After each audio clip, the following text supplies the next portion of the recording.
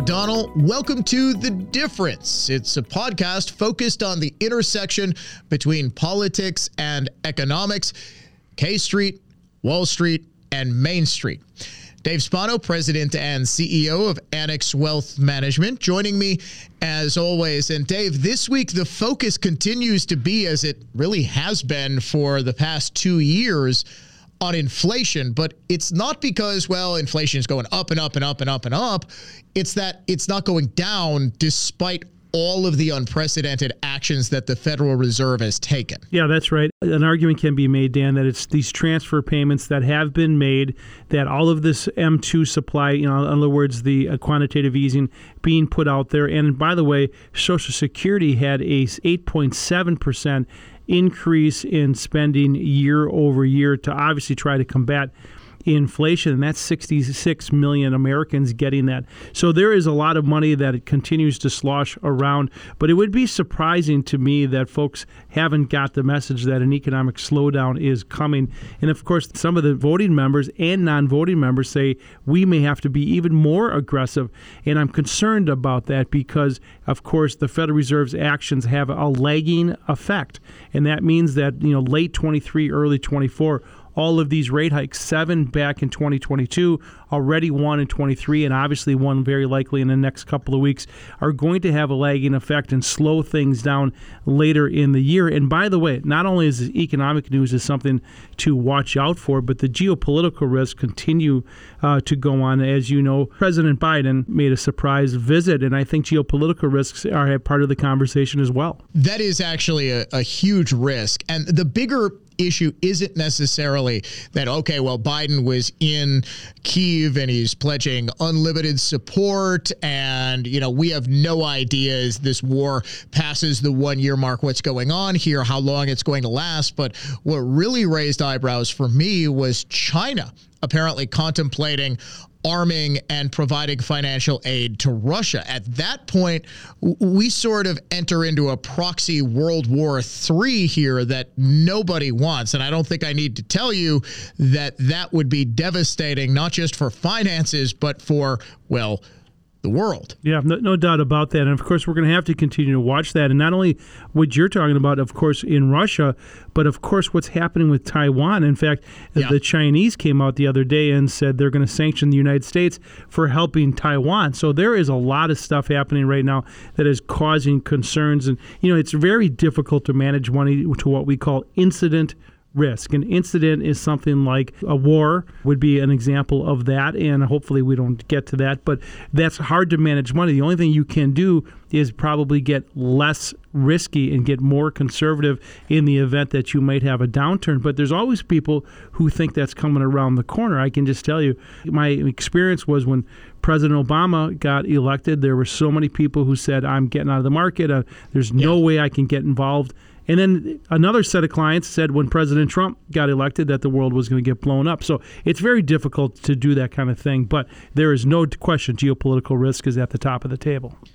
But this also sort of underscores that there is geopolitical risk no matter who's president. I mean, we had how many overthrows of governments around the world, most notably Libya when Obama was president. We had the fear that Donald Trump was going to start World War III when he took out the Iranian general Qasem Soleimani, and also when he was tweeting, he had that tweet war with Kim Jong-un. Remember this one about whose nuclear button was bigger? I wonder what that was actually, a proxy war over, if you get my drift. And now we've got I think the biggest risk yet of all-out global conflict, whether it's over Taiwan or whether it's over Ukraine or whatever it is. I mean, there has just been, look no further than the Chinese spy balloon, which touched off a mini UFO scare in the United States over the past. By the way, can I just jump in? Do you remember last week I said, is it going to be embarrassing that a lot of these might not be Chinese? A week ago, we said, what happens if they're shooting down weather balloons? Guess what? Well, it turns out it's even more embarrassing than a weather balloon. It is a hobbyist balloon. Did you notice how that story comes out in Aviation Week? And for people who weren't following this, there was a balloon hobbyist club that would put up these $12 to $180 high altitude balloons. And it's a hobbyist club in Illinois. And the day after this story airs in Aviation Week, and it really starts to get traction and circulation, and they could actually pin the balloon that was shot down over Lake Huron by jets that were scrambled from Madison to the exact coordinates where this balloon stopped transmitting, meaning it was almost certain that the Air Force shot down a $12 hobbyist balloon. How much did that cost? That you get. How much did that cost us? A couple $100,000 each missile. 400 grand. 400 grand to shoot down a $12 balloon. Literally within 2 days, you get John Kirby, the spokesman for the State Department, Admiral John Kirby, comes out and says, we may have to accept the fact that we may never be able to recover this debris. Of course you won't, because it's obvious what was shot down. Right. Just in case you think that America's military or any country's military is this omnipotent force, remember, they can be fooled by a $12 craft balloon from Illinois. Yeah, just hilarious. Yeah, it's not good. But, let's take the other, that is funny. But the other side, of course, is, that there is now a level 4 advisory for Americans to leave Russia.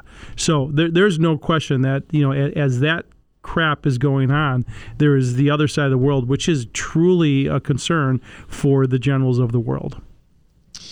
When there is this level of concern, do we see that reflected in the market more, or do we see the machinations of the Federal Reserve and interest rates? Because it seems to me, as someone who has sort of obviously been investing for quite some time, but really focused on markets and all that stuff within the last 7-8 years, as I started to do talk shows and such. It seems to me that geopolitical events, these sort of black swan events, they do, when they're truly earth-shattering, right? Like obviously 9/11 had a dramatic and long-lasting impact on markets, but it seems like the markets, especially since they got addicted to 0% interest, are far more affected by what the Fed does than what Vladimir Putin might do. There's no doubt about that. At the end of the day, the valuation of a security is based on interest rates. Not only bonds, but stocks and real estate all are definitely tied to the interest rates that are out there. And so all of this, 14 years of quantitative easing, no question pushed up risk assets, asset values for those who had them. So you can make an argument to the fact that a lot of people who didn't have risk assets did not participate. Now they're going to turn around and raise interest rates, of course, and that is going to hurt the people who have less. It's going to hurt them more. But to your question, there's no question that interest rates and profitability of a company, if a company can sell more stuff, more widgets, whatever it is, and get more net income, that is the bigger determinant of valuation. So there's no doubt those are concerns. But to your point, there's no doubt in the short term that this unrest allows either risks or opportunities. You can say, boy, I want to go buy Lockheed Martin or Raytheon or some military stock, or buy utilities or staples because we're headed to a slowdown, and get away from discretionary stocks. But right now, Dan, a lot of that is not coming to fruition because all of the facts that are in front of us are either the Americans aren't seeing it or they're not buying into it. They continue to spend. They continue to travel. They're continuing to go out. So, maybe they're just after COVID, maybe people are starting to think slightly differently. Well, I think so. And there is just so much pent-up demand. I mean, we saw people, we tend to forget, Dave, because we live in areas and we live in a state that rebounded from COVID, that came out of the hibernation lockdown lifestyle a lot earlier than most areas. But there are people who for a full year were living like shut-ins. I mean, it's almost foreign to think of, but I would talk to people in Illinois or New York or California, and they would say, you just couldn't leave the house. Everything was shut down for a year. Yep. I mean, that's so foreign to us, but that is the reality. And now what we're seeing is people in those states, obviously much bigger populations, really coming out with a lot of the money that they might have saved up from not going out to eat, from not going on vacations. And that's also, I think, fueling this massive price increase. Yeah, pent-up demand. There's no doubt about that. And, of course, that is true. I mean, there's parts of areas that we know of that never changed their behavior. I mean, you went to the bars, 3 years ago, and, of course, March and April and May, and right after that, the bars were full. So, there was how people reacted to it. But I do agree that a lot of this pent-up demand continues to happen. You see the airports are full, people are traveling, and of course that is an opportunity, right? You say maybe I should look at some discretionary stocks or some military stocks, but all told together. When we go through and we do an assessment of people's portfolios, perhaps people that are not clients, we go through line by line and say, why do you own this particular security? Why are you in a tech stock that's cutting employees, for example? Why aren't you in energy stocks? And by the way, did you see this, which blew me away? The Strategic Petroleum Reserve, they made a pitch to release more Strategic Petroleum Reserve in the last week. It's shocking. It's absolutely shocking to me. What possible reason could there be? Well, I thought before, the election that it was an election stunt, right? But when I read that they are going to send out more Strategic Petroleum Reserve when we have energy issues around the world, and at the same time, by the way, Russia is cutting down. They already said 500 million barrels and likely more. So, at the same time, you've got millions of energy coming offline. So what do we think is going to happen to energy prices when the driving season picks back up? So that's a great point. Yeah, coming. We're seeing what gas prices in the mid threes right now. We had a record high of above $5 a gallon when we hit the driving season. June of last year. I don't know if it's going to get that high, but if things really heat up with the Russia-Ukraine war and they cut further, and we still have a presidential administration that absolutely refuses to increase domestic production, and this is sort of at the heart of all of this, that when we're more dependent on less stable countries for the global energy supply, you see what happens to global prices. If you think our prices are out of control, Dave, look at what they're paying in Europe. Yep, for sure. It's absolutely and of course because of Russia, right? But here it is. I just found it. The administration announced that it would go ahead with a previously congressionally mandated sale of 26 million barrels of oil from the Strategic Petroleum Reserve, dated 2 days ago. Shocking to me. But anyway, so energy continues to be an opportunity set. Travel, you look across small caps, for example, but go through this. We're not trying to depress anyone. We're saying the economic uncertainty, the geopolitical uncertainty means that you can't set it and forget it. You got to go through your portfolio and go ahead and say, why do I own what I own? And lastly, I just want to touch on one last thing. I hate to say it, but it's a presidential election year next year, and it's already started. Nikki Haley was on all the Sunday morning talk shows, and there was some humorous stuff that happened yesterday as well. Oh, yeah, I loved it. You had to love Andrea Mitchell basically asking Kamala Harris, hey, why are you and Biden so terrible? A lot of Democrats don't want you to run. Why is that?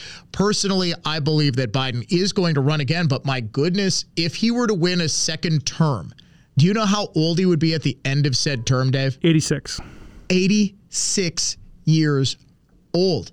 If he gets there. If he gets there. I mean, that's something that is a serious consideration. So it's not just the jockeying for position on the Republican side, which you would expect. Donald Trump's running again, Nikki Haley, everyone expects Ron DeSantis to get in.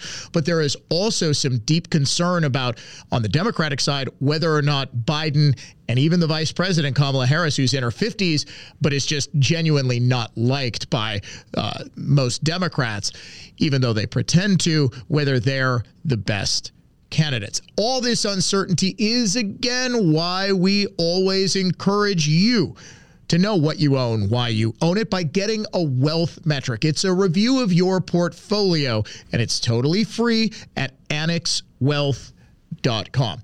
As always, I am Dan O'Donnell for Dave Spano. Thanks for listening to The Difference.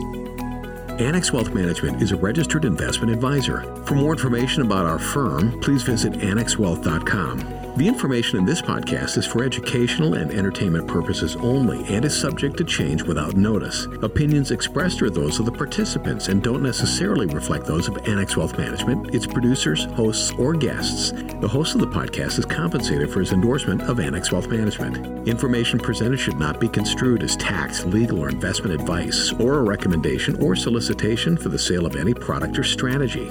Listeners are encouraged to seek advice from qualified professionals to determine whether any information presented may be suitable for their specific situation. Investments involve risks. Neither Annex Wealth Management nor its podcast participants shall be liable for losses resulting from decisions based on information or viewpoints presented on this podcast.